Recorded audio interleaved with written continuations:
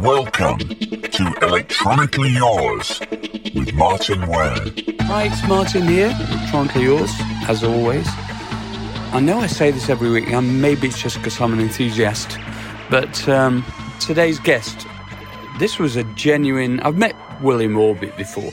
He's a lovely guy, but the discussion that the freewheeling nature of the discussion we had and have had on this episode gave me great joy, because I do quite a lot of research into all the different artists, and he's done so much stuff, incredible stuff.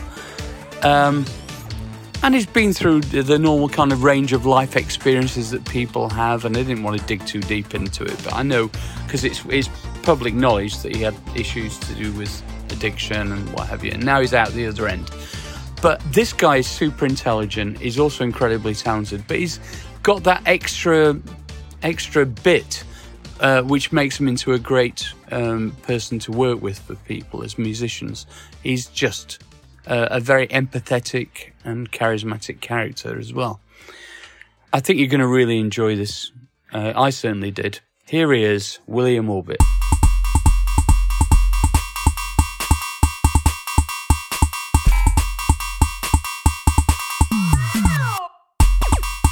How are you keeping? Well, I caught a terrific cold, a stinker of a cold in Switzerland when I was out there, and I tested myself dozens of times. It ain't COVID. It's a good old-fashioned stinker. But I did a stupid thing, and this is where it's germane to our profession. When you get on a plane, you've got a heavy cold, take the Sudafed. Yeah. Reduce the swelling. Sudafed makes you twitchy and it's horrible, but I didn't. And so I lost my hearing for a day and a half, and now it's all gurgling. It's okay. Yeah. Guys, if you like your ears and you're on a plane and you've got a cold, take the pill.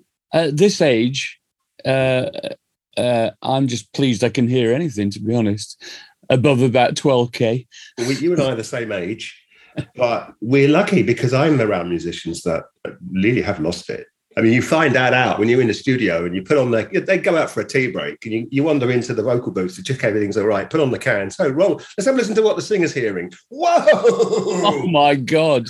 Well, you can tell by the leak on the mic, can't you? And all that stuff. I did a session once with Finley Quay, and it was a bit, he was a little bit lubricated, shall we say. Yeah. And he kept saying, turn the music down on my headphones. And the engineer's going, there is no music in your headphones. It was leaked from his blasted headphones. He was having it so loud. Sorry, mate.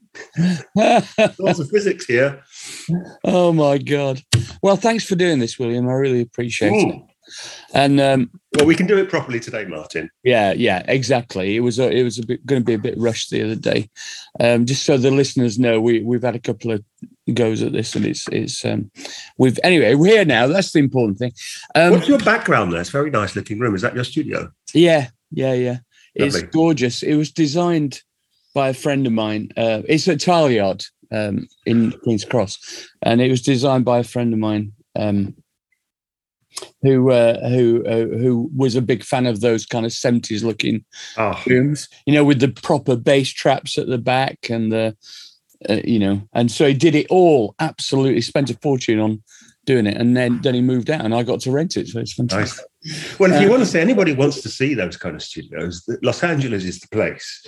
Like, you'll be in an old studio and it looks like a 70s studio, and on the wall will be all these artists, Sly and the Family Stone, and then they'll say, oh yeah, and Harrison Ford came in and made the roof, and it's like proper old-fashioned 70s studio. I love all those. I used to work at Red Bus off Church Street, because that was so old-fashioned. And it had an MCI desk, which was lovely, and all that stuff. And it had a proper live area, big live area. You could record 30-piece orchestra in there. And it was relatively cheap, because it was a little bit faded at the edges, if you know what I mean. But I loved it. And it was this kind of colour scheme. That's what it reminded me. There aren't many, Martin. I mean, there's Rack, there's Air, there's Abbey Road. Yeah, which are wonderful, and they're still going fantastically. So I know Air Studios. I mean, that was the best, wasn't it? I don't know. Did you record in the Oxford Street Air? No. But the one in Hampstead, I adore it. I love it. Yeah. Yeah, and when you've got friends, and because as you get this a lot probably too. People with cousins, relatives, youngsters. They say, "Oh, can I just see how you work? Can I be a fly on the wall?" And the answer is, well, you could, but it'd be like watching somebody do their accounts. It's on a computer. But when you get a session at a big place like Air with an orchestra and all the engineers on their top game and everything going on, and it's so expensive, that's when you come along to that, and you'll find it interesting. Well, funnily enough, when I first met my current wife, we've been together nearly 30 years now. The first thing I did was bring her into Red Bus for a big orchestral session. I thought, this will sort it out.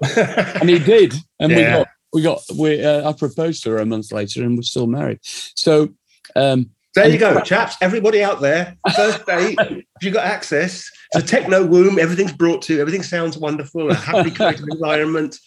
What better place? Doesn't even feel like a date. Doesn't even feel like a date. No, right? No. Even though you're getting fed. And it's the most exciting thing, isn't it? Orchestras are just fantastic. When you see somebody conducting, I was sat in on a session with I wish I could remember his name, but he did that movie yesterday, the Beatles one. That I know. Goodness, Danny Boyle did. Danny Boyle made this, and I went to the scoring session. And his young dude, and I can't remember his name, it was just fantastic. He's writing bits, changing notes, talking to the string players up a bit, super fast, massive communication speed of everybody involved. It was terrific. Wow. Yeah, going back to that first date, or second date as it was, the track, I was working with this young artist called Tayshaun from Tommy Boy Records in New York. It's really good. It was kind of like the new Alexander O'Neill. And it was a track called Romantically Inspired. So you can't beat that shit, can you? That's perfect. Oh, it's funny. Anyway, so let's talk about you growing up. I mean, you were obviously must have been classically trained as a musician. Is that right?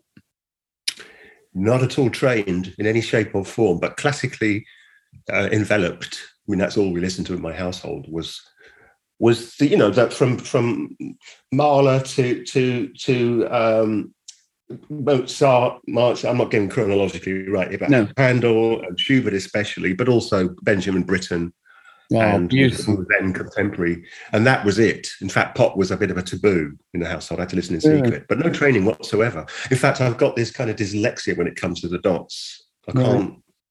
I don't read or write music. You miss it. You don't miss it, right? Yeah, not at all. In fact, I've been involved in quite a lot of educational discussions, trying to get conservatoires to acknowledge that, learning arrangement on logic or whatever is just as valid as writing dots, and it is really. I mean, in fact, a lot of orchestras can now play, although they've been trained on manuscript, but they can play off iPads or whatever, and the key thing about it is you want to communicate. If I want to communicate directly with, I was on Jools Holland a couple of days ago, and we had 2 string players. Now the parts, I had to have somebody had to write them out or put them on a piece of paper, print it out of Sibelius and give it to them. So the direct communication. If one of the string players had come up to me and said, "Look, this could this be a flat? Is this right?" With a stave, I'd be like, I've got to hear it, play it. I can't tell by looking. No, so I would encourage people to learn it. But as you say, the modern music making requires a knowledge of MIDI and everything. Look, back in the day of Stravinsky, it was frowned upon to actually hear what you were composing. You were supposed to go for a walk in the woods, think it up in your head, come back, no piano in sight, write it all down. And he would sit there at the piano, bashing out ideas and cutting out. He had his own cut and paste. He had sticky bits of paper and sticky Post-its or whatever. I think he even invented his own Post-it glue. He might have invented the Post-it. One of those composers. I think that sounds like one of those bogus trivia questions, doesn't it? Yes, to catch you up. But it's like so. But methodology is irrelevant, really, if it works for you. The only time it is important is communicating your ideas to other people. You have to have a bridge. Well, interestingly, I'm quite interested in the history of how music has been created, from Neolithic times, really. Yes. And what really inspired me was I was lucky enough to go to Peru, and of course, you're probably like me. So when you travel somewhere, you want to find out everything about it and the history and so on. So looking at, and they didn't even have a written language, let alone written musical language. And in fact, I did a project about ancient Rome as well. They didn't have any written music at all. Interesting. It was all by ear, all of it. And, well, of course, ancient Rome took their kind of cultural bearing points from the classics, from the Hellenic period, which, of course, Homer and everything, as you say, was all audiobook, live. There was nothing written down. You listened to stories, you learnt them, and you learnt songs and poetry, and it was all part of the same thing. Well, it was all part of what... they must have had great memories. You know how London taxi cabs have this kind of extended part of their brain because they have a map of London in their heads. It's part of what's called, for your international listeners, in London, and I think it's the only city, black cabs that you hail in the street. We call black cabs because they used to be all black. The driver has to do 3 or 4 years of called the knowledge and has to learn every street. No sat-nav. And I think in the old days, in the Grecian times, they just had a really good memory for whole stanzas of, they could remember tons. So why write it down? Well, also, it sticks together a culture and defines a culture, doesn't it? Yeah. Over generations. We're at risk of losing that. And you're right. And you've got direct feedback. It's why DJs are fortunate, because they can go onto a stage, the DJs, they can make up a track. They've got the technology to actually create something brand new or modify something and watch the audience in real time. That's why rap works. Why rappers, when they go into hip hop artists, go in the studio with lots of people for a circus. And exactly the same. Those storytellers could gauge. It's like if you want to write children's books, I think you have to get lots of children around, tell them stories. And when they're bored, scratch that bit out of your book. And when they're all paying attention, that's the bit you like. And it's the same with music. And I'm sure that in telling these oral or singing these oral tradition songs, it was like a palimpsest, gradually firm up and get better and stronger because, oh God, they're glazing over here. We'll skip that next reading, and so on. We don't have such instant feedback with music, but it's close. Yeah, it's a bit like designing a live set, isn't it? Because you refine it over time. Mm-hmm. And then you go, well, either I or the audience are a bit bored with this. Let's change it up. And so that's how it works. And now, I was doing a couple of gigs this weekend and the audience are going, you seem to be better than ever. I tell you what we're good at is we're better at communicating. Listening. You're listening to the audience. Yeah. And they're the bosses. The other, that's the flip side of that coin. I've been to see young bands and they play the set and they've got their audience, their beloved, their very loyal audience. And then they'll have one song that's actually danceable and everybody rips up. And then they're back to their ballads. And you want to say, have you actually looked at your audience? They clearly want more of the sing-along, dancey tracks. Don't be ashamed of those ones. That's right. That's true, actually. I did a very interesting project with the you remember the Bowie exhibition that was on at the V&A? Yeah. Well, there was a late night event or a weekend of special events, and together with this friend of mine who's a professor at University of Plymouth, we created a 3D sound installation based on the success, well, based on intros of Bowie songs, which were triggered on a timeline in the room according to their success in terms of sales. And so I did this analysis in advance of this I had this notion that major key and up-tempo usually equated in the old days, in the old school, to more successful, pop singles or whatever. So I did this correlation. I actually analysed all the tempi and the keys of all these songs, all of his songs. And guess what? There was an actual correlation until Let's Dance, the album, at which point the correlation started separating. In other words, Bowie was being, because he had that was his big American album. That broke him in America. Yeah. He was obviously being pressured by the record company to have another Let's Dance, essentially, success. So he kept making things more positive and faster, but it was like putting your foot to the floor and the petrol running out in a car. It was like the sales started. 1, 2, 3, 4. Where's everybody? That's a good song. All right, everybody, 1, 2, 3, 4. Hang on, mate. I've got my guitar. I've got to pick up my guitar first. That's very interesting, Martin, because intros well, now I've never had this thought before and crosses my mind until you mentioned this, but David Bowie's intros are rather good, all of them, aren't they? It's signature intros. But I love the fact that in funk and soul and all these rare grooves that people sample, you often get this amazing intro. And then it turns into like, here's a drudge of a song. And everybody samples the intro. What happened to the intro? Why didn't you just make the whole song like the intro? Which, by the way, they did later when they sampled it. That's right. Which is ironic, right? So I'm kind of obsessed with intros. I feel that there isn't enough attention paid to intros in contemporary pop. They're trying to fucking do them down. You know that they're whittling away. That's Spotify fucking algorithm. Excuse the language. They're trying to whittle away intros. I find myself tearfully cutting out bars now. Really? Radio edits, yeah. It's all right. Attention span. And also, what happened to starting with a vocal chorus? That's quite good. They did a lot of that in Motown as well. That's a good point, actually. Start with your best bit. Yeah. First Fleetfoot running or whatever, or an instrumental reminder of it, of course. Choruses have become much less... Song structure has become looser now as people don't feel like the verse A, verse B, tag, bridge, blah, chorus, re-intro. They're becoming much more cut and paste, which is good because they're listening to the audience, I suppose. That's what it is. Excuse me, I have a big cough. I caught this cold. I told you. But my first single was a Triple Time tune, which is interesting because some of the best tunes are Triple Time, but you don't get a lot of that. You don't. You really don't. It's not as if when you open up your Logic or your Ableton or your GarageBand, it's going to suggest a Triple Time meter. It's that's all right. 4/4. So many songs are done at 4/420 because that's where you start. I think people aren't lazy; they just can't wait to get going. They've opened up the door. There is his default key of C, 120 BPM, 4/4. Can't be asked to change that because I've got this great idea. And then the next thing you know, it's a 120. Who cares? All right, I've got a question for you. I've been thinking about this for a couple of years, actually.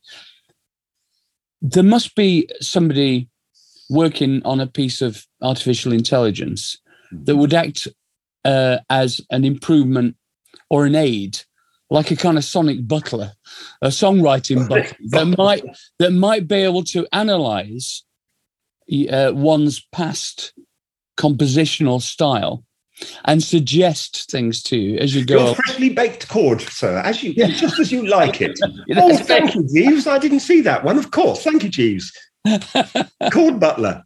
Why not? AI. Sound analysis is ridiculous. Sonic analysis now with AI, with Fourier recognition is insane. It really is. Aesthetic analysis is a whole different thing. Could you have something that? Ideally, your own brain does that. And when it doesn't, that's part of the charm. If a machine can kind of fill in your own gaps, then your stuff's could sound a bit samey. People can tell. Yeah, only suggestion. But the thing that made me think about this is the fact when you switch your Logic on or whatever you use, you're already. I think back to in the 70s where I grew up with a bunch of people who were really good guitarists in Sheffield or whatever, keyboard players. And they wanted to be in a band and they wanted to be a successful recording artist. But as soon as they picked up their guitar, they were technically proficient, but they fell into the same chord patterns all the time because of muscle memory. And I tend to think the same is true with, with when we're using visually led compositional tools. I tell you what, a mortifying memory I have, and it's long before the visual, it was back in the 70s again when I was in this band.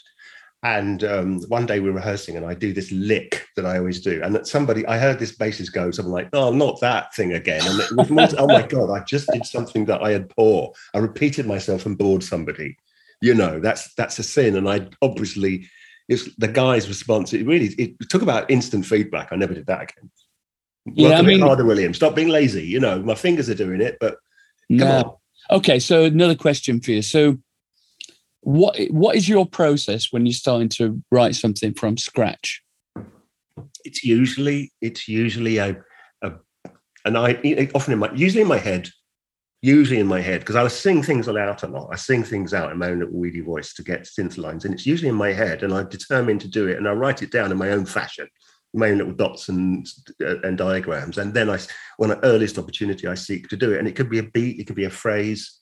I'm not really a lyricist, but I kind of have my own lyrics sort of buried in there a little bit. And it's a phrase, it's an idea, or it's a plan. Today I'm going to do something that feels, intense, yet I have an idea that's very mapped out in terms of its intentions, and yet within 5 seconds, it's gone somewhere else. And before you know it, whatever the plan was, all that was a door to open into a pasture. And then, try as I might, I can never stick to the agenda. I love the door leading into a pasture. I've never heard that before. Is that a common saying? You just made that up? It just came to me. You're a very creative person. When words, words and musicians are really, I've noticed with musicians, especially front people in bands, the singer, writer, and the producers will have this great language of words and things. There's the Björk one, isn't it? Can you just make it a bit more like a butterfly kissing concrete? And the engineer's like, give me decibels, please. But the producer's like, yeah, I get it. Okay. And then they'll turn it into decibel talk, Right. You lighten it up at the top there and take off some 2K, blah, blah, blah, blah, blah. Yeah. But we do have great words in our game to describe shortcuts, like a jargon. And we're not doing it to keep, like some jargons are invented to keep other people out. Cockney rhyming. Yeah, the priesthood. The priesthood, yeah. Many, many jargons are there designed to just mystique up everything and cast a shroud of obscurity and obfuscate. Whereas with musicians, it's really not. It's a yearning to be able to express oneself in the moment. I love that. So you start I think I'm in the same category. You start from a creative impulse, which then, it's not like, all right, I'm going to start with, a certain drum pattern or get a groove going, which is more or less what I do, and a bass line, and everything kind of develops from that. But I'm kind of more old school, I think. You have an amazing talent to extract the beauty and melody from everything. I know you've got a very good ear as well, and your taste in reproducing classical music is flawless as far as I'm concerned. Tell you what I think it is. I think I'm really good at sound I'm a good arranger. I think that's my number one skill. That's my standout skill. I love melody and I respect melody, but I'm not Paul McCartney. I wish. I'm not Jimi Hendrix on the guitar, or I'm not Sibelius, but I do have a good ear for directing theatre, the theatre of music, taking things away, putting things together. Context. It's always about context. But Martin, before we move on, I wanted to say there is another method I use to start off, and quite often I'm working on something totally different. And in so doing, in the nuts and bolts quotidian part of doing it, I'll isolate this little moment, a guitar that does a little sort of cool hiccup or something like that. And I'll be like, do you know what? It's going to lay here sort of unloved. I'm going to take that, pop it in a little folder on my desk called Bits. Oh, nice. BITS, capital letters. And at some point, I'm going to pull that into a session and build something around it. That's quite common. So it's a sound fragment. Something I maybe created myself. That's beautiful. When in the early Human League, we had a thing. We had a similar thing, except it wasn't on a laptop at that point or whatever. We used to do this thing called, when you're editing tape, we used to do this thing. So it was Ian Marsh's idea, actually. He said, don't throw those bits of tape. No. Well, let's put them in a bag called Pop Scraps. Scraps. Love it. Exactly. And one day you've got nothing, you're a bit bored. You edit them together. Just sit around sticking bits of tape together for 2 hours. It's like a bit like doing embroidery work, and then you stick it on, it's like boom, concrete. And then we said, when we got a certain amount of them, Ian said, you know what, we could sell them. NFTs. He was on to NFTs already. Pop Scraps NFTs. Pop Scraps. I love that. Yeah.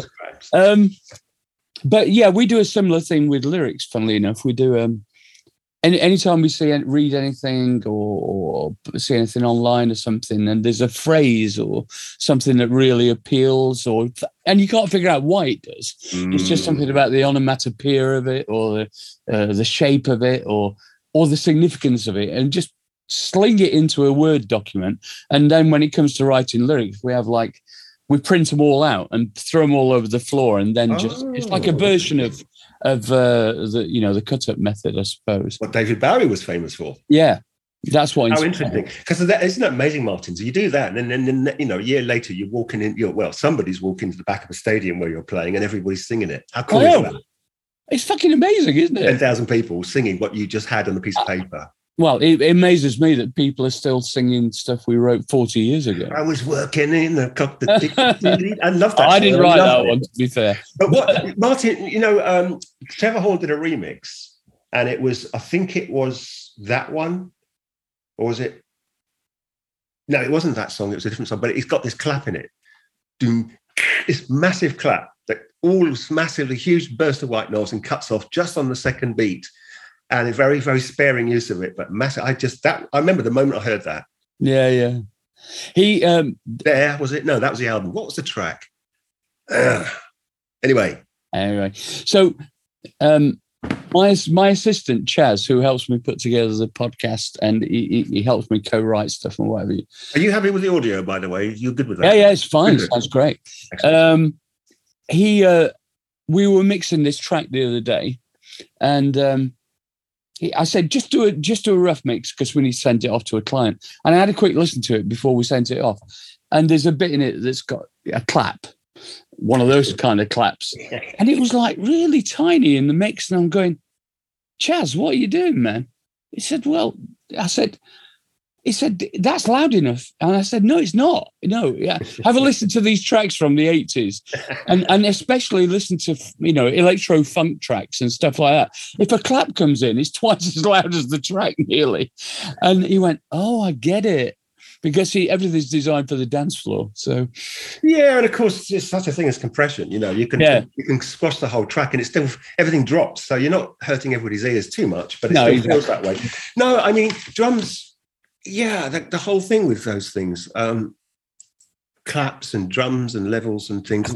I just know the rule, the old canard.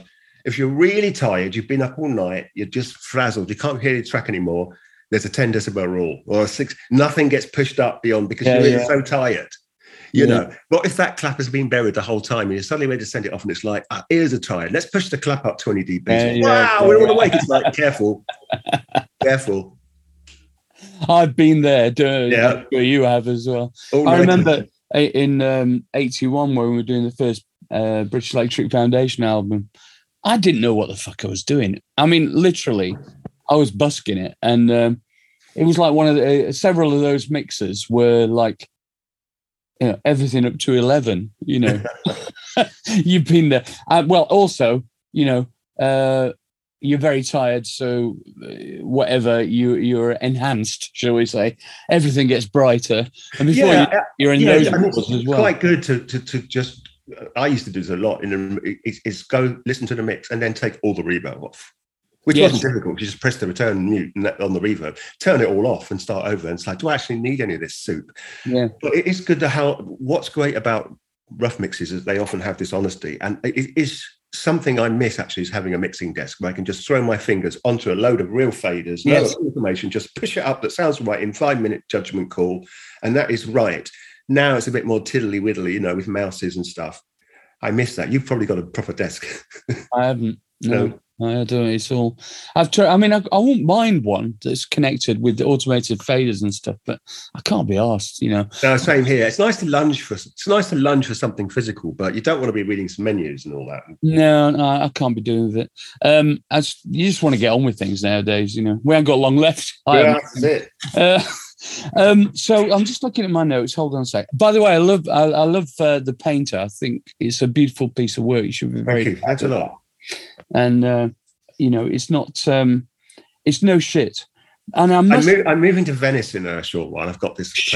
Hold on. Whoa. Rewind. I used to live in Venice for 20 years. You did not? Oh, where? And I'm buying a place back there. No way. We're going to be neighbours. You're going to Venice? I sold my place 5 years ago. Yeah. And we've just downsized our house in Primrose Hill, and so I'm going to buy a new place in Venice. Where are you moving to Venice? I'm moving to Venice, yeah. It's on the Campo San Polo, so right on the Campo. Wow. And it's got its own back door onto the canal, a little tiny off-tube from the Canal Grande for boat people to drop them straight in my back door. It's got like 3 bedrooms and this huge space for art. It's half a house. Oh my God, we're going to be... Right. That's amazing. Where was your house? Good news. So I haven't bought it yet, but I used to live on the Giudecca. And do you know people in Venice? So you got friends in a couple. You know, I know I will do by the end of my first week. I've got some great people to introduce you to.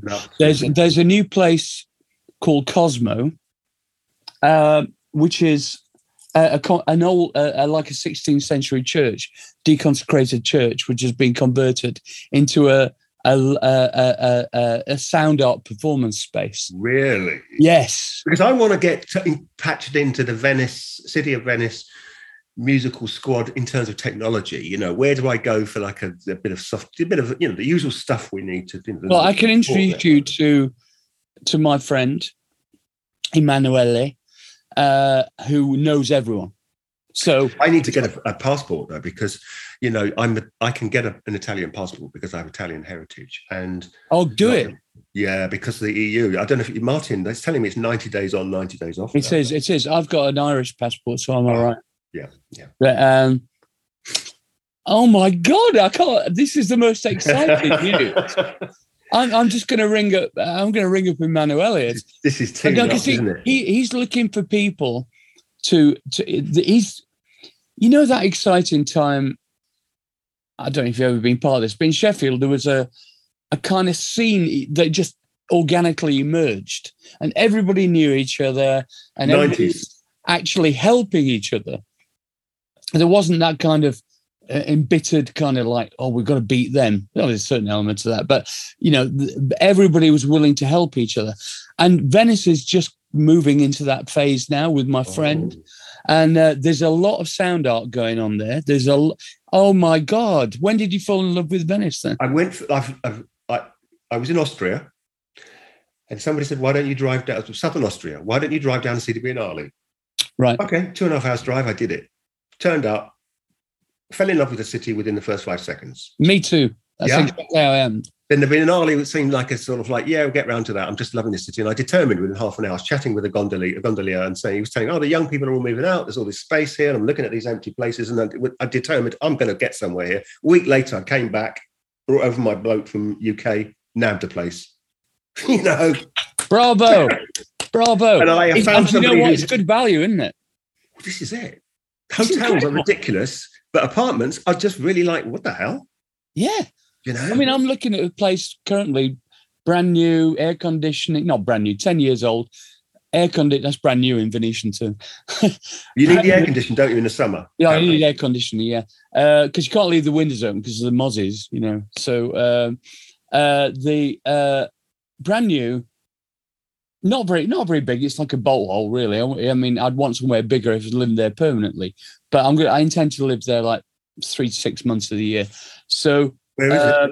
And it's like 110 square meters for 450,000 euros. I'm going, that is like 4 times more expensive, 5 times more expensive in London.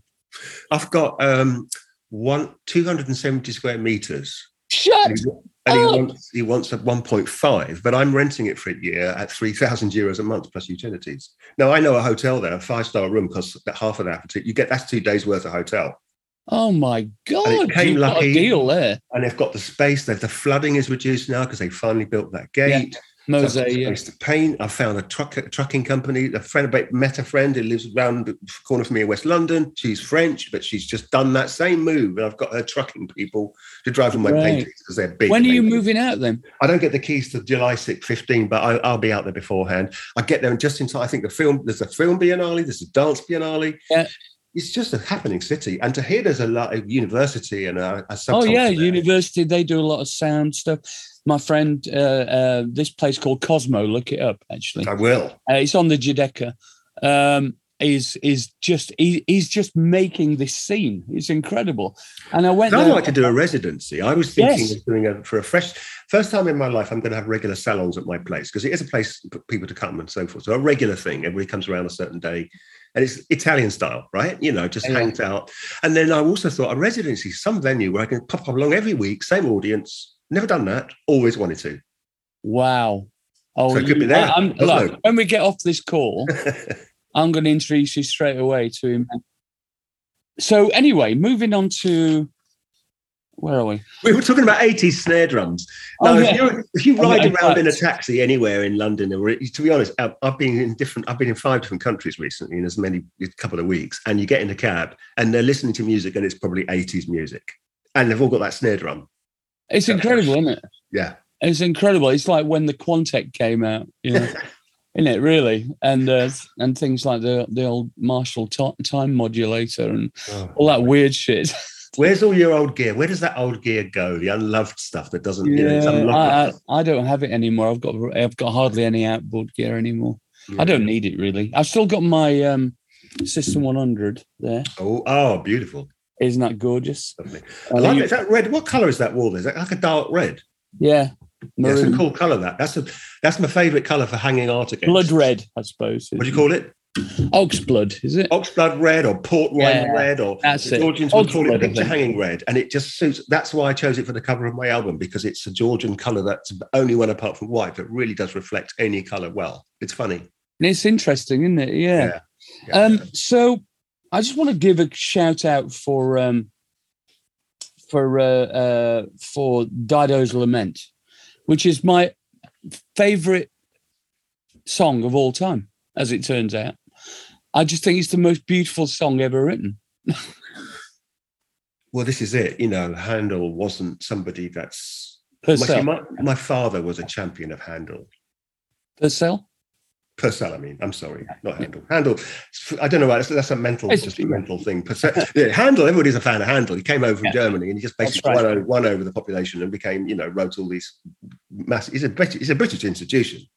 But Purcell, my father was a great champion of Purcell, and I never really got it. I love trumpet, but I love the story of Dido and Aeneas and the future. I went to see Dido and Aeneas. But what is it? The Fenice. The parade in Venice, the parade of future souls, right? The whole story of it and how she measured out Carthage and the tragic story of Dido and Aeneas is fantastic. But that song, it's funny because that was done with this countertenor. I was brought up on countertenors. Right. My parents were they were obsessed with Benjamin Britten. Right. So of course, all Alfred Deller and Peter Pears, all these things. So there's this guy, Andras Scholl, who's got this golden voice, and he sung it. I worked with him. It's brilliant. I'd always wanted to work with him. But and it was actually Rico Conning, one of my collaborators from the past, who really was the big changer on that remix of that version, a big part of it. Yeah, thanks for mentioning that. I love it. I listened to it about 5 times in a row the other day. I should remix it. So deep into it. Sorry, say that again? I should remix it. You should. Kind of freshen it up. That's a good idea. Oh, no, I just think it's so gorgeous. Oh, my God. Notes here. Oh, my God. By the way, coincidence, my assistant Chaz is... his parents live in Benjamin Britten's house. No way. Old house, yeah. No, in Suffolk. Yeah, in Oldham. Oh, my goodness. Yeah. Crikey. I know. Fucking hell. Well, I know that my mum and dad met in their teen years at a youth club, and they went through the war, and they did that, and they were together all their life. And my dad's first date to take my mum was to Peter Grimes, which is a bit of a risk. But she liked it. But they moved to Suffolk because of that. I mean, they were as obsessed as you can get. So the idea of somebody living in Benjamin Britten's I know, it's incredible, isn't it? It's an amazing part of the world. W.H. Auden would have come over and hung out there. How come is he from that area? Yeah, I think his parents are. Yeah.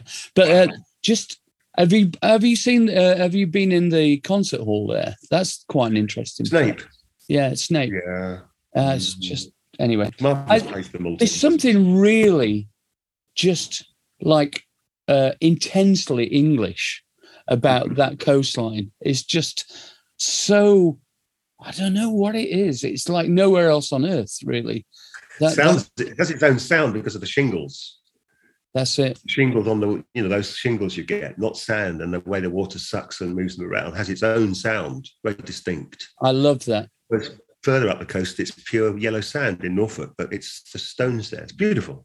When my parents bought this, they were teachers, they hadn't any money, but they bought this tiny cottage there before it became, Notting Hill Gate. Yeah. It's now you either the posh people live in, either they go off to what is it, Chipping Norton, or they go out to Aldborough or to, Walberswick.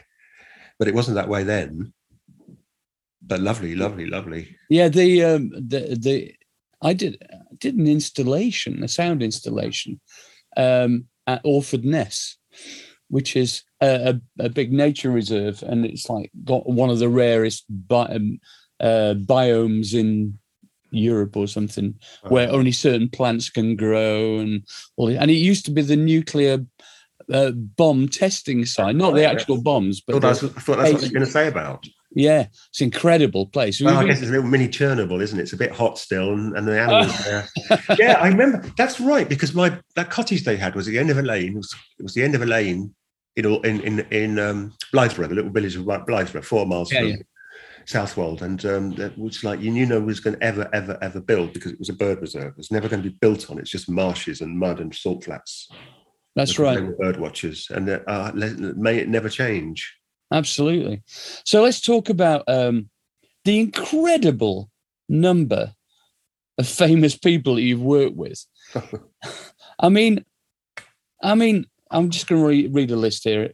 Prince, Madonna, Britney, Mel C, Pink, U2, Katie Melua, Ricky Martin, Beth Orton, Queen, Robbie Williams, Blur. Jesus Christ. I mean, did you actually? I mean, a lot of it would be remixing, presumably, but some of it's actual production. And Madonna, of course, Justify My Love and all that stuff.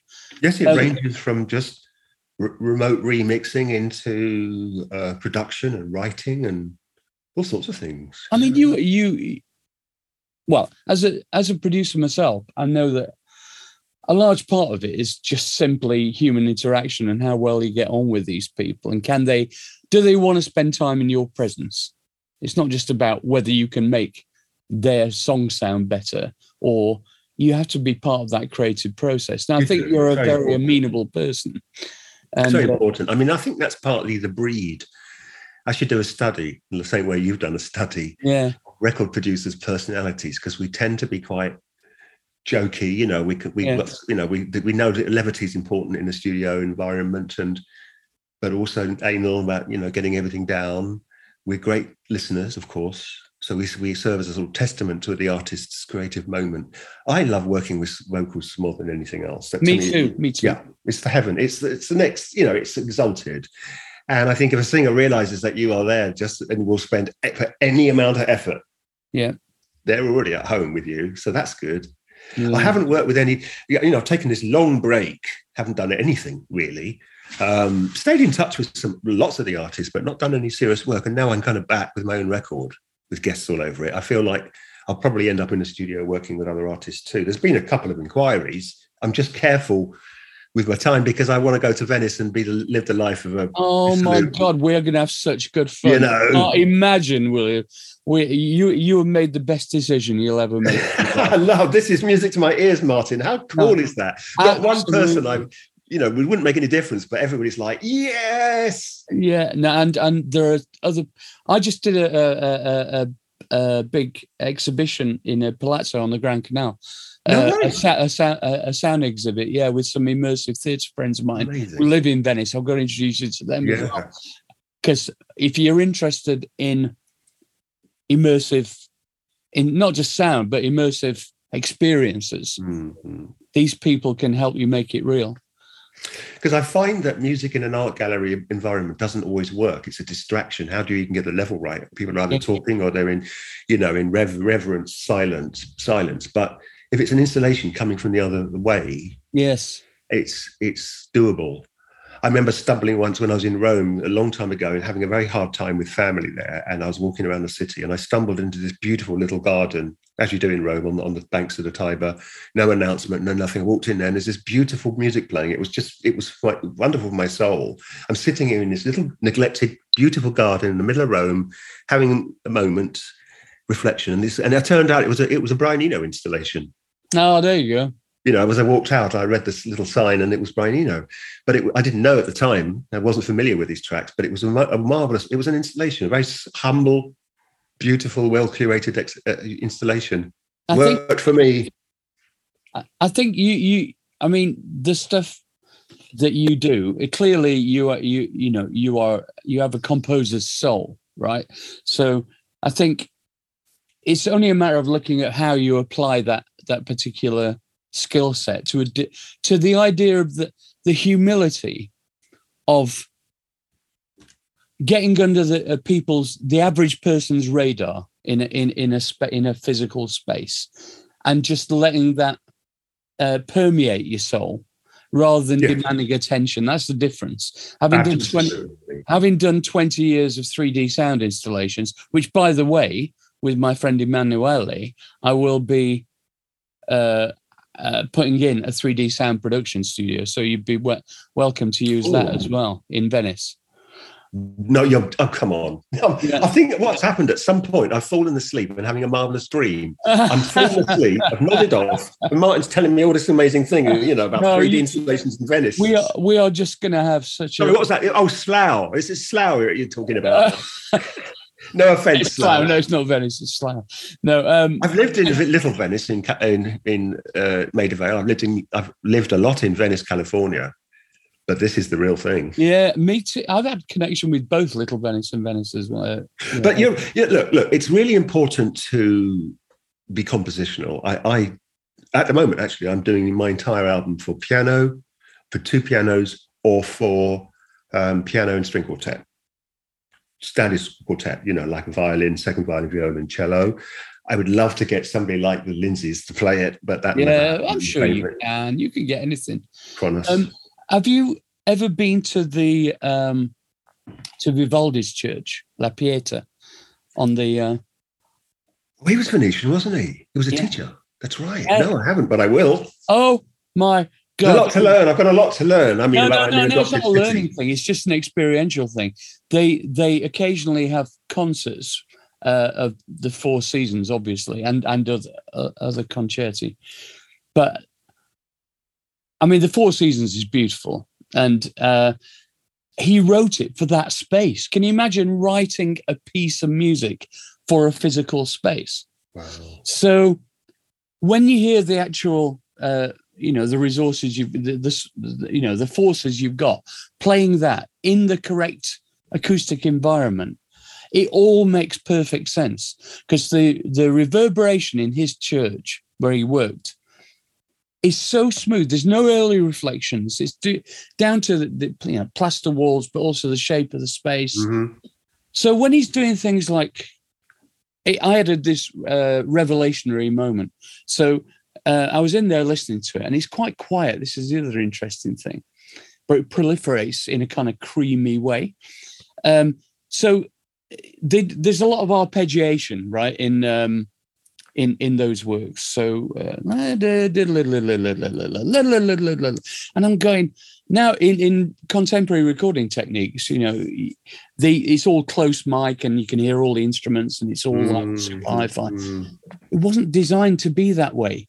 You're meant to listen to it in this beautiful creamy reverb where the arpeggiations blend into a cloud of sound. Interesting. It all makes sense when you hear it. And a design inbuilt ambiguity. Yeah.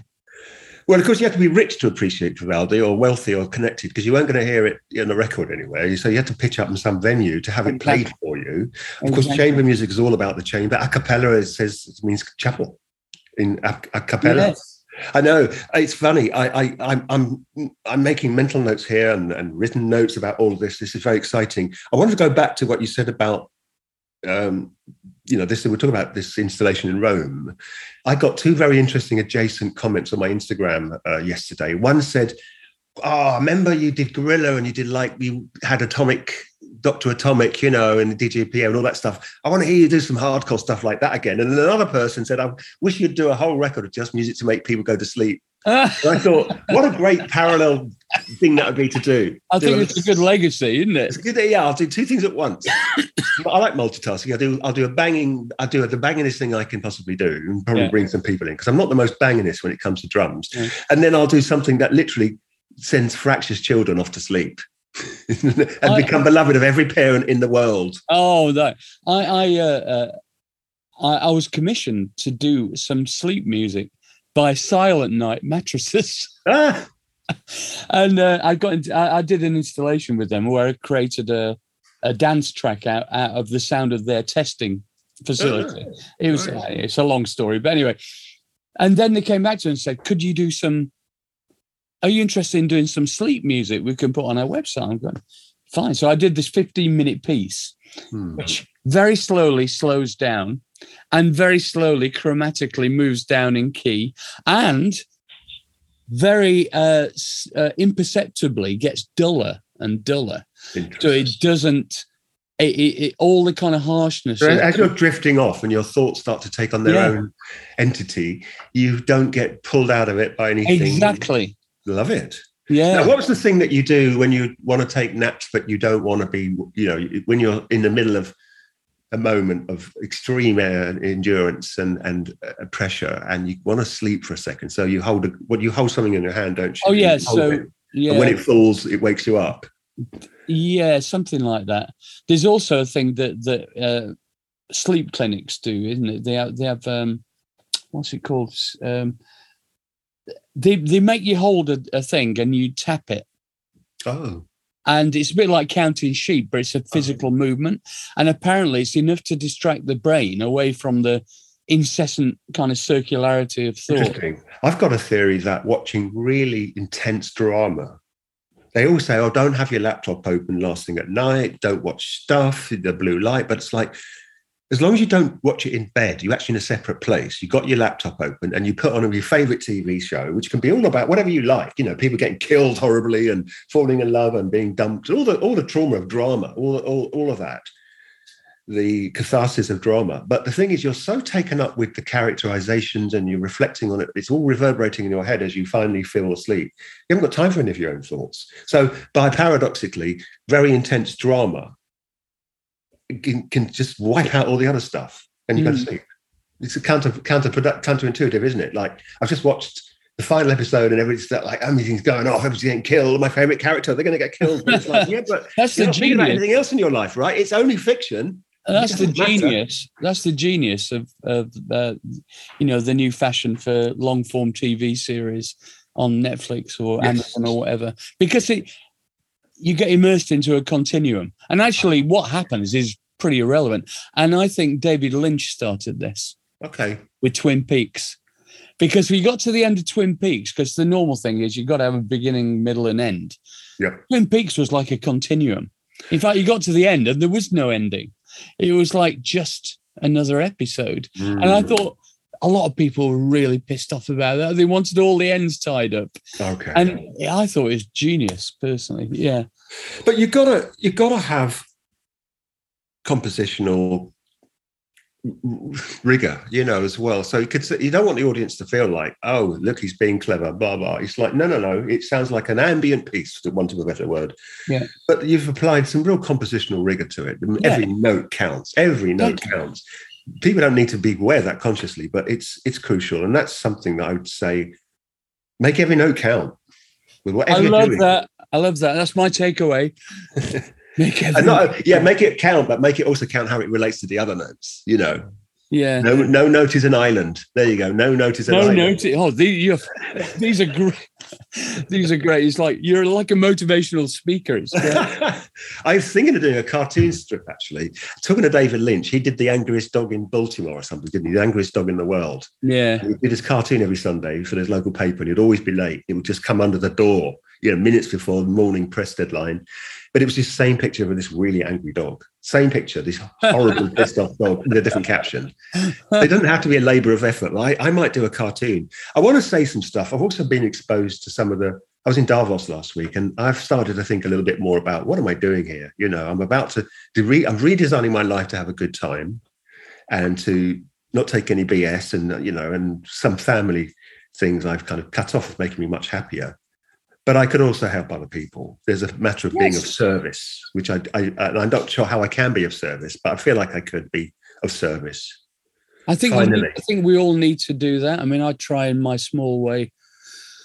I'm a socialist. I know you are. I know that. but not only that, I feel very sorry for young people coming into the music industry. So I try and do what I can to help that. So I'm involved with the Ivors Academy and various charitable trusts that I've got creativity. Martin, I've got 3 Brit School alumni on my record. There you go. 4. There you Katie go. Mellower, Polly Scattergood, Georgia, and Penny Penny Lancaster. So I've got 4. I love Polly. I've worked with her. She's great. Have you? Yeah. She was on my last BF album. Yeah. She's got this amazing. I mean, when I first met her, she's Katie's BFF, from Brits. Yeah. And Katie, got to meet my friend Polly. She's so prolific. She writes these amazing tunes. And I think Polly's got a way of writing the most extraordinary melodies. So I've done a version with her. And in fact, the Jules Holland show I recorded last week, which airs on the 11th of June, just in case, I don't know when that's her. She's got she's got a lot of stage fright. She does get it. Yeah, she's quite. But she didn't need to because she was perfect. Oh, of course.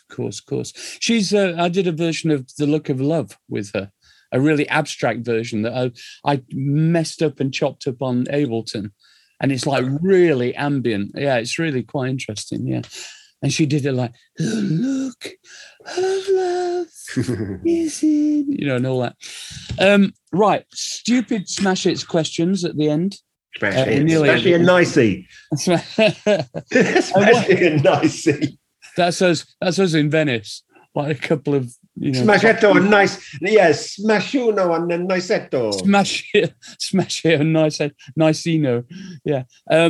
What's your favourite film? Or one of them? When you put people on the spot, the same person that's probably spent the last 20 minutes somewhere telling everybody their favourite films, you put them on the spot and ask them, and it goes blank.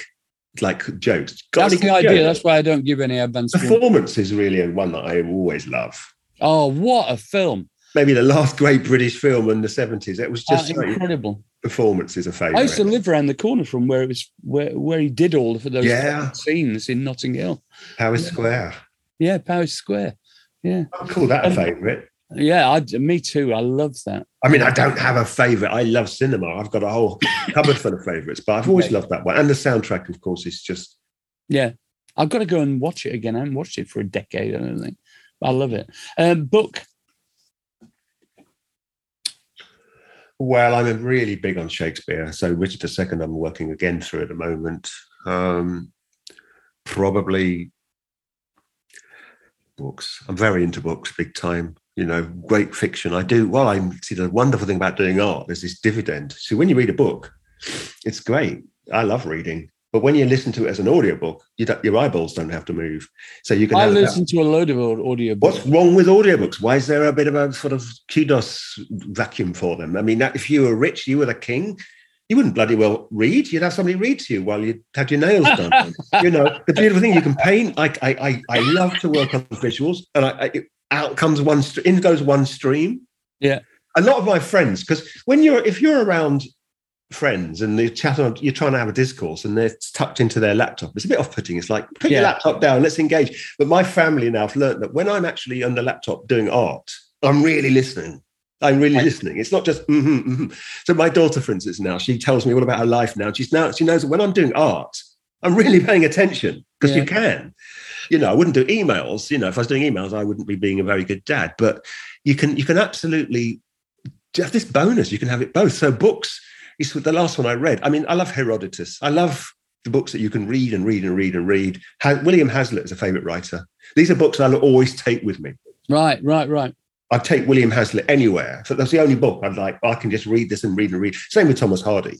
Yeah, Thomas Hardy's fantastic. Yeah, you could just read, and there's long sentences. They're better for being read aloud as well, so you can read them aloud to yourself even. Yeah. The really good thing to do is to take a book and read passages aloud to yourself at a speed. And then read the footnotes. Probably not on a bus, but... Well, actually, these days, everybody's talking to themselves. I know. Right? You can't tell. Okay, how many times you go in the street and somebody says something and you go, what? You're talking to me? Oh. What's your favourite TV show? Past, present? I love West Wing. West Point, interesting.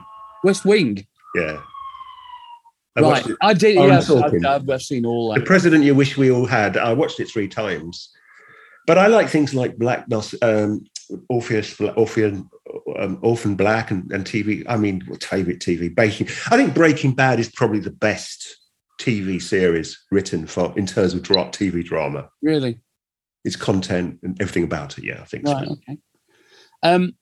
Who's your favourite? And this is really difficult. So, who's your favourite other musical artist or composer? Jimi Hendrix. Oh, okay. And the other one is Beethoven. Beethoven, right? Beethoven is if I had to take one composer's work to a desert island, it's absolutely Beethoven, because all of life is in that. That's enough. If it had to be just one, it'd be like collected works of Beethoven, hopefully played by, the Lindsays, for instance, if it's a late quartet. Yeah. So I would want to have some say in the performance, but Beethoven. Fantastic. Or if I knew I had a long time, I could ask for Beethoven's music on score, and then I'd have to bloody learn it, wouldn't I? Yeah, that would keep you occupied. An idea, actually, that's a good one, isn't it? You take the scores and you take a little keyboard, if you're allowed to have that as well, and you've got to work it right. I need to work it out, just like learning a new language. I love that. Work it out. I can't hear it. I'm desperate to hear it. I know how they go. Here's the dots. Let's see if we can have a crack at it. You've only got that and like some general MIDI sounds. Yes. Those horrible general. But piano only would be good, because I found the delight. See, I'm now doing these compositions. I've just done 2 for piano only. And I was listening to, is that's the latest thing you've got on Spotify, is that right? I don't think the piano only, I don't know. I don't think so. I don't think anybody's heard it. It's just piano for pianists to play. And it's one of the most immersive, wonderful things I've ever done. I mean, I could just love it. I think my second favourite thing after working with vocals is just pure piano. Have you got? Not that I'm a good player.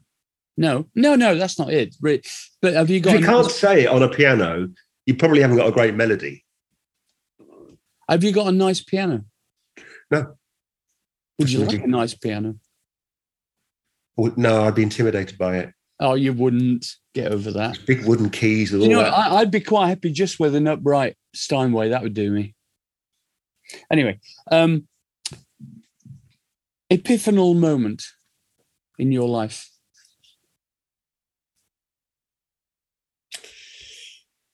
A moment of realization. Well, it's not that far away, really, when the penny dropped that I could be who I want to be. Now, I'm going into terrible cliche territory now, but it's taken me all this time. Born the same year as you, 1956. I'm a proper Cold War baby, brought up in London in the late 60s as a child, and very unhappy childhood. And then the career that everybody goes on about, Ray Light, Grammys, all these people it's like, but it wasn't, I couldn't figure out the meaning of life. And I had a very bad period about 2 years ago and managed to come out of it with a sense of, I can do exactly what I want to do. What do I want to do? What do I really care about? And I won't go on about it, but yeah, William, you can pretty much do you haven't applied yourself. You're like a student that's gone through life and it could do better, doesn't apply themselves in green ink, and I just thought, that was an epiphanal process of pivot. Wow. And I went to this place in Austria, which I adore. And so the last year and a half, it's been a happy time. Right. Decision. So, yeah. I mean, but I don't want to sound all gushy, it's other people are struggling. But if I can be a service, I'm also a fighter. I am a fighter. I will fight for the right cause. Good lad. That's what I like to hear. Ambition unfulfilled. Well, crassly speaking, I wouldn't mind becoming a household name, which is a million light years from, because I'm very much a niche person. Yes. It's not, and I don't want to become a household name for the wrong reason, but I would, in some way, like to become a name that for a good reason, and possibly nothing to do with music, just to do with service. It's an important thing in my spirit. So that's what I'd really like, and it's as simple as that. And to not waver from my new path, which is love this. It's great stuff. Yeah. Visual or conceptual artist? I do like classic oil on canvas. Yeah, me gets too. me going from the masters, from the Renaissance painters like John Martin. I really love. I love the modern work of this artist called Keith Tyson. I think he's one of our greatest modern artists. He's just does, because he applies himself to everything, including beautiful brushwork on because I'm an artist, but it's music that I exemplify.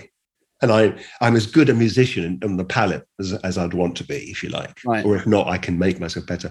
When it comes to brush on canvas and figurative art, not quite. I'm not ever going to. That's a lifetime kind of development thing, 10,000 hour thing, isn't it? Yes, it is. I just get great enjoyment from it. But I do I just love beautifully painted oil on canvas. And so I get a little frustrated by conceptual or what's the word for it? I had a great art lesson once my two best art lessons were from two very illustrious people. One was Malcolm McLaren, who sat and patiently explained everything about situationalism to me. It was a very interesting masterclass he gave me. We were working on Deep in Vogue, and we had a lot of time to spare, and with a lot of talking, and he did most of the talking, of course, which I was happy to listen. The other was Tracy Emin, who I know socially, and she took me on a tour once of this basement area of an auction room where we were both sitting for one of those charity auctions. And I won't say what gallery it was, but it's very prestigious, but they got this guy that was doing the auction that what probably shouldn't have been. I mean, if you're going to have somebody do the charity auction, they need to be quite good on stage, sort of funny and topical and engaging, and have the gift of the gab. And usually, and this poor man, he just didn't have that. It was a bit toe-curling. So we snuck off. And she took me down to the basement. That was where they stored all sorts of stuff. And there was a cleaner there. And Tracy gave me the most wonderful art exposition of this basement full of cleaning materials. And then she drew me a picture. And all I had in my pocket was white paper and a white Chinograph pencil, which, of course, we used to mark mixers and things. Yeah, of course. Mark the levels in the old days. And she drew me a picture in white Chinograph on white paper. Oh, that's nice. Probably worth a fortune. My pension. So, which of your own work are you most proud of? I always say to other people, if you're on a plane and you're sitting next to somebody and they say, "What do you do?" You go, "I'm a musician." "Oh, is there anything I can hear that represents you?" "Let me 4 minutes till we haven't got to take our headphones off." "What you got?" "What track would you play that person?" And I'd say I've got 2 tracks, actually. One is Ray of Light by Madonna, possibly an outtake that I've got where she shrieks and laughs and does opera. And the other would be probably Water from a Vine Leaf. Right. Just a touch of that. I mean, combined, that would come to more than our allotted 4 minutes. But I think that'd represent me pretty well. Great. If you hadn't been a musician, what do you think you might have been? Well, it's hard to say, I know. No, it's not hard to say at all. It's what I can say. I didn't start in music till I was 23. I would have been either in jail, dead, or in the army. So there you go. Wow. Okay. I did a lot of jobs, and I knew I didn't like any of them. I did a lot of jobs, different things. Also, I've seen on your bio. It doesn't say the half of it because Wiki's weird, but yeah, it's lucky that I got into music. Actually, it's a lifesaver. So there you go. Okay. And finally, I have to say, this has been one of my favourite. People say, "Oh, you always say it." I don't always say it. It's been one of my favourite interviews. I just think you're a great interviewee. Well, you're a very good interviewer yourself. You're interviewing. Yeah, I'm not bad. I spend a lot of time perfecting this. What's your favourite synth? Juno 106. Many people say that. It's a PAL. Yeah. It's not that sophisticated. There was a Juno 6. I remember that. The Juno 60. The 106 is analog enough to be analog, but it's got some digital controls. It's kind of on that tipping point. It hasn't got a lot of controls, but it's the standard ones for shaping sound. ADSR, attack, delay, sustain, whatever. And it's got, you can just lunge at it and do stuff and it's all over my stuff. Bass lines. I mean, talking about Ray of Light and Pure Shores, it's all Juno 106. Right. And guitar. My other favourite synth is the guitar. So do you know my favourite synth is the guitar because I turn so much guitar into synth. People think, what's that synth sound? It was a guitar originally. Yeah. And I just morphed it. People don't know, do they, anyway? It doesn't matter anymore. You can do so much processing.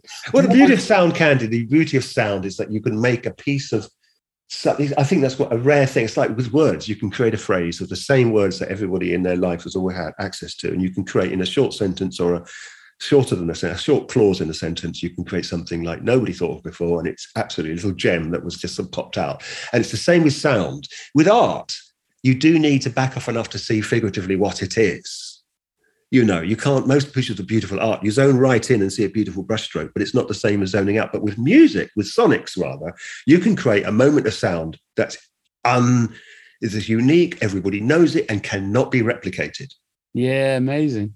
Much to the lawyer's delight, of course, when it comes to sampling. But that is something very exciting about sound, is that you can keep on making these moments that are just truly unique to yourself, never run out. Oh, it's fantastic. Well, that was a great way to end it, I think. Listen, we have to talk offline about Venice and getting that shit organised. So I'm looking forward to that. We'll speak very soon. Yeah. All right, thank you. That was absolutely brilliant. Thank you.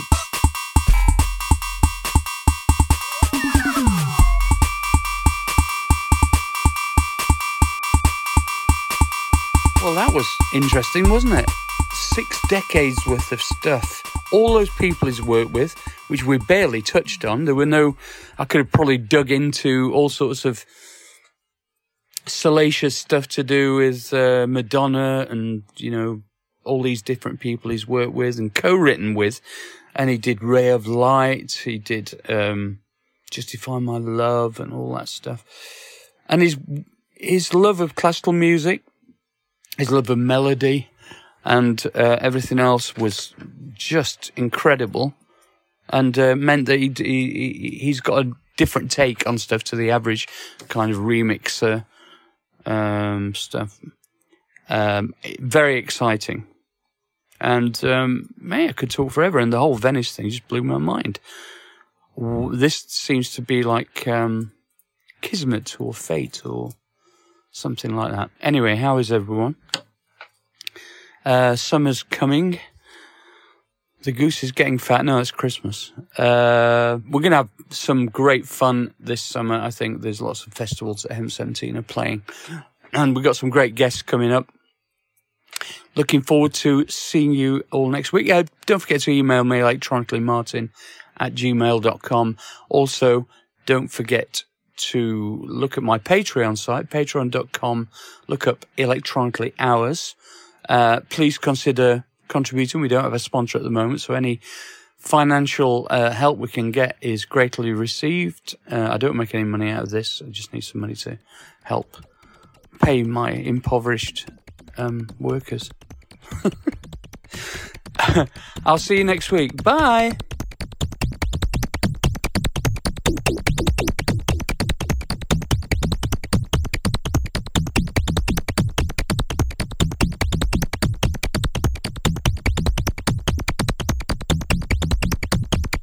From Simon Everest. Hi Martin, thanks for all the great podcasts. Just listening to you and Hooky, when would you both like to come round for dinner? Martin's just having a drink. Sorry. Sippy cup. I think Heaven 17 is referenced on a Gary Newman B-side from 1983 called My Car Slides Part 1. A song written about Gary Newman's fame and success slipping away. The lyrics question are the radio plays Heaven Something. Were you aware of this when you next speak to Gary? Can you ask him to confirm that? If I get to speak to him again, I shall ask him. It sounds interesting. Yeah, that is interesting. Thanks, Simon. This is from Dan Donnelly. Has Liam Howlett been suggested a million times, or the guys from Hot Chip? Actually, Hot Chip would be great. That would be good, yeah. Joe Goddard and Hot Chip. I think the fans of M17, if I remember rightly. And the other ones, who I should ask in a similar vein, are Daft Punk. Yeah, that would be really good. Daft Punk. And also, too many DJs have actually performed at some of our gigs. They're fans, I know that. And, oh God, LCD Sound System, it's all coming out now. Yeah, they actually did a cover version of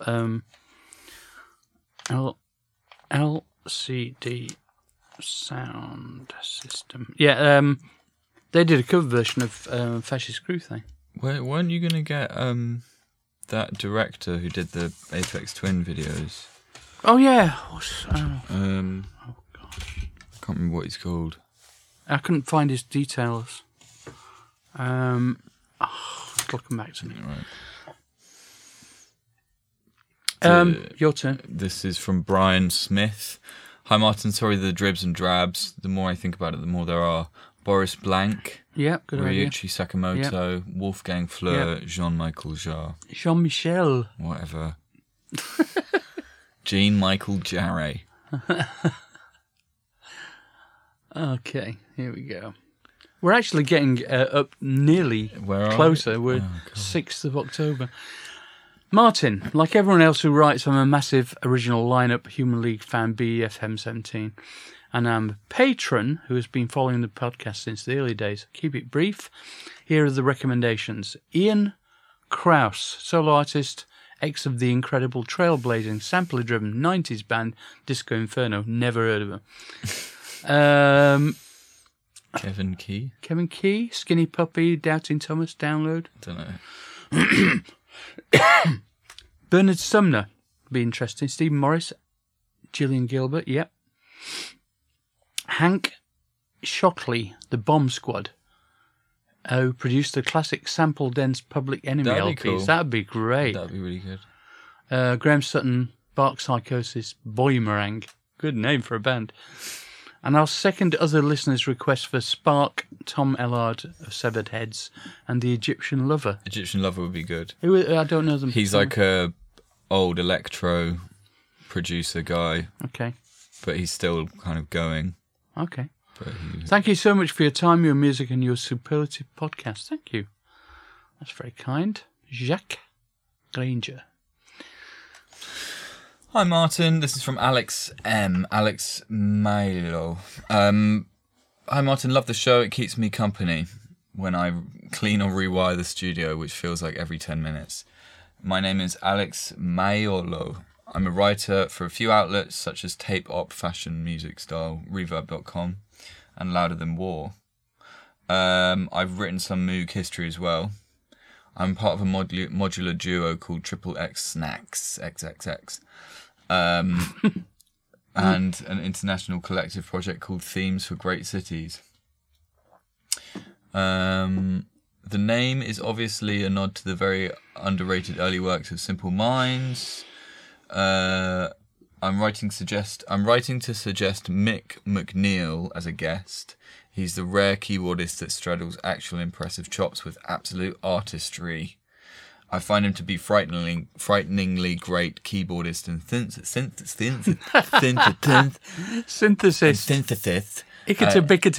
Yeah. Frighteningly great synthesis keyboardist.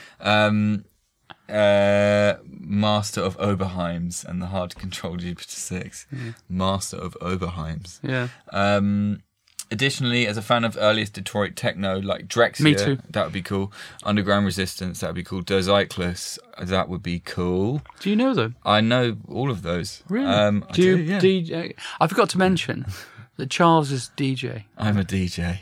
And he does actually... Everyone's a DJ. No, everyone's a DJ, I know, but he knows his shit. Thanks. I do think it would be good to get some of those. Yeah, I agree. Detroit guys, because I loved all that stuff. That would be cool. Blah blah blah blah blah. Also, with the bulk of your guests being white and male, because by its very nature, that's just how pop music history is. Up to a point, would introduce more diversity. Yeah, I agree. And we are actively seeking that diversity. It's difficult, I have to say, because in the UK there's not, in terms of electronic music, there's not a huge number of, I mean, it's mainly a white thing, to put it bluntly, you know. Yeah. All the gammon. Yeah. DJ Gammon. Yeah, DJ Gammon, all the wasps. Yeah. It would be good to get some of those guys on. A massively inspirational work, like their heroes. Last of all, Suzanne Ciani is always a great interview. She has incredible stories. All the best to you, Martin. Thanks for all you do. Stay safe, Alex Mayo. Thank you, Alex. Thank you, Alex.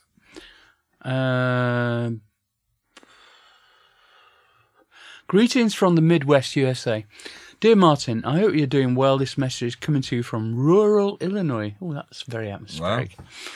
I'm a recent convert to your podcast after first listening to your episode with Stephen Malinder. You're insightful. Isn't it strange that, you know, there's all these tiny little towns, particularly in America, where, you know, some of them might only have a few thousand people in them, but in the you know, teenagers' bedrooms, they've been listening to stuff that was created in like some 2 Up 2 Down house in Sheffield. Your insightful conversations have been helping me get through long nights at my job scanning microfiche documents. Wow. That is microfiche. Do you know what microfiche is? I don't know.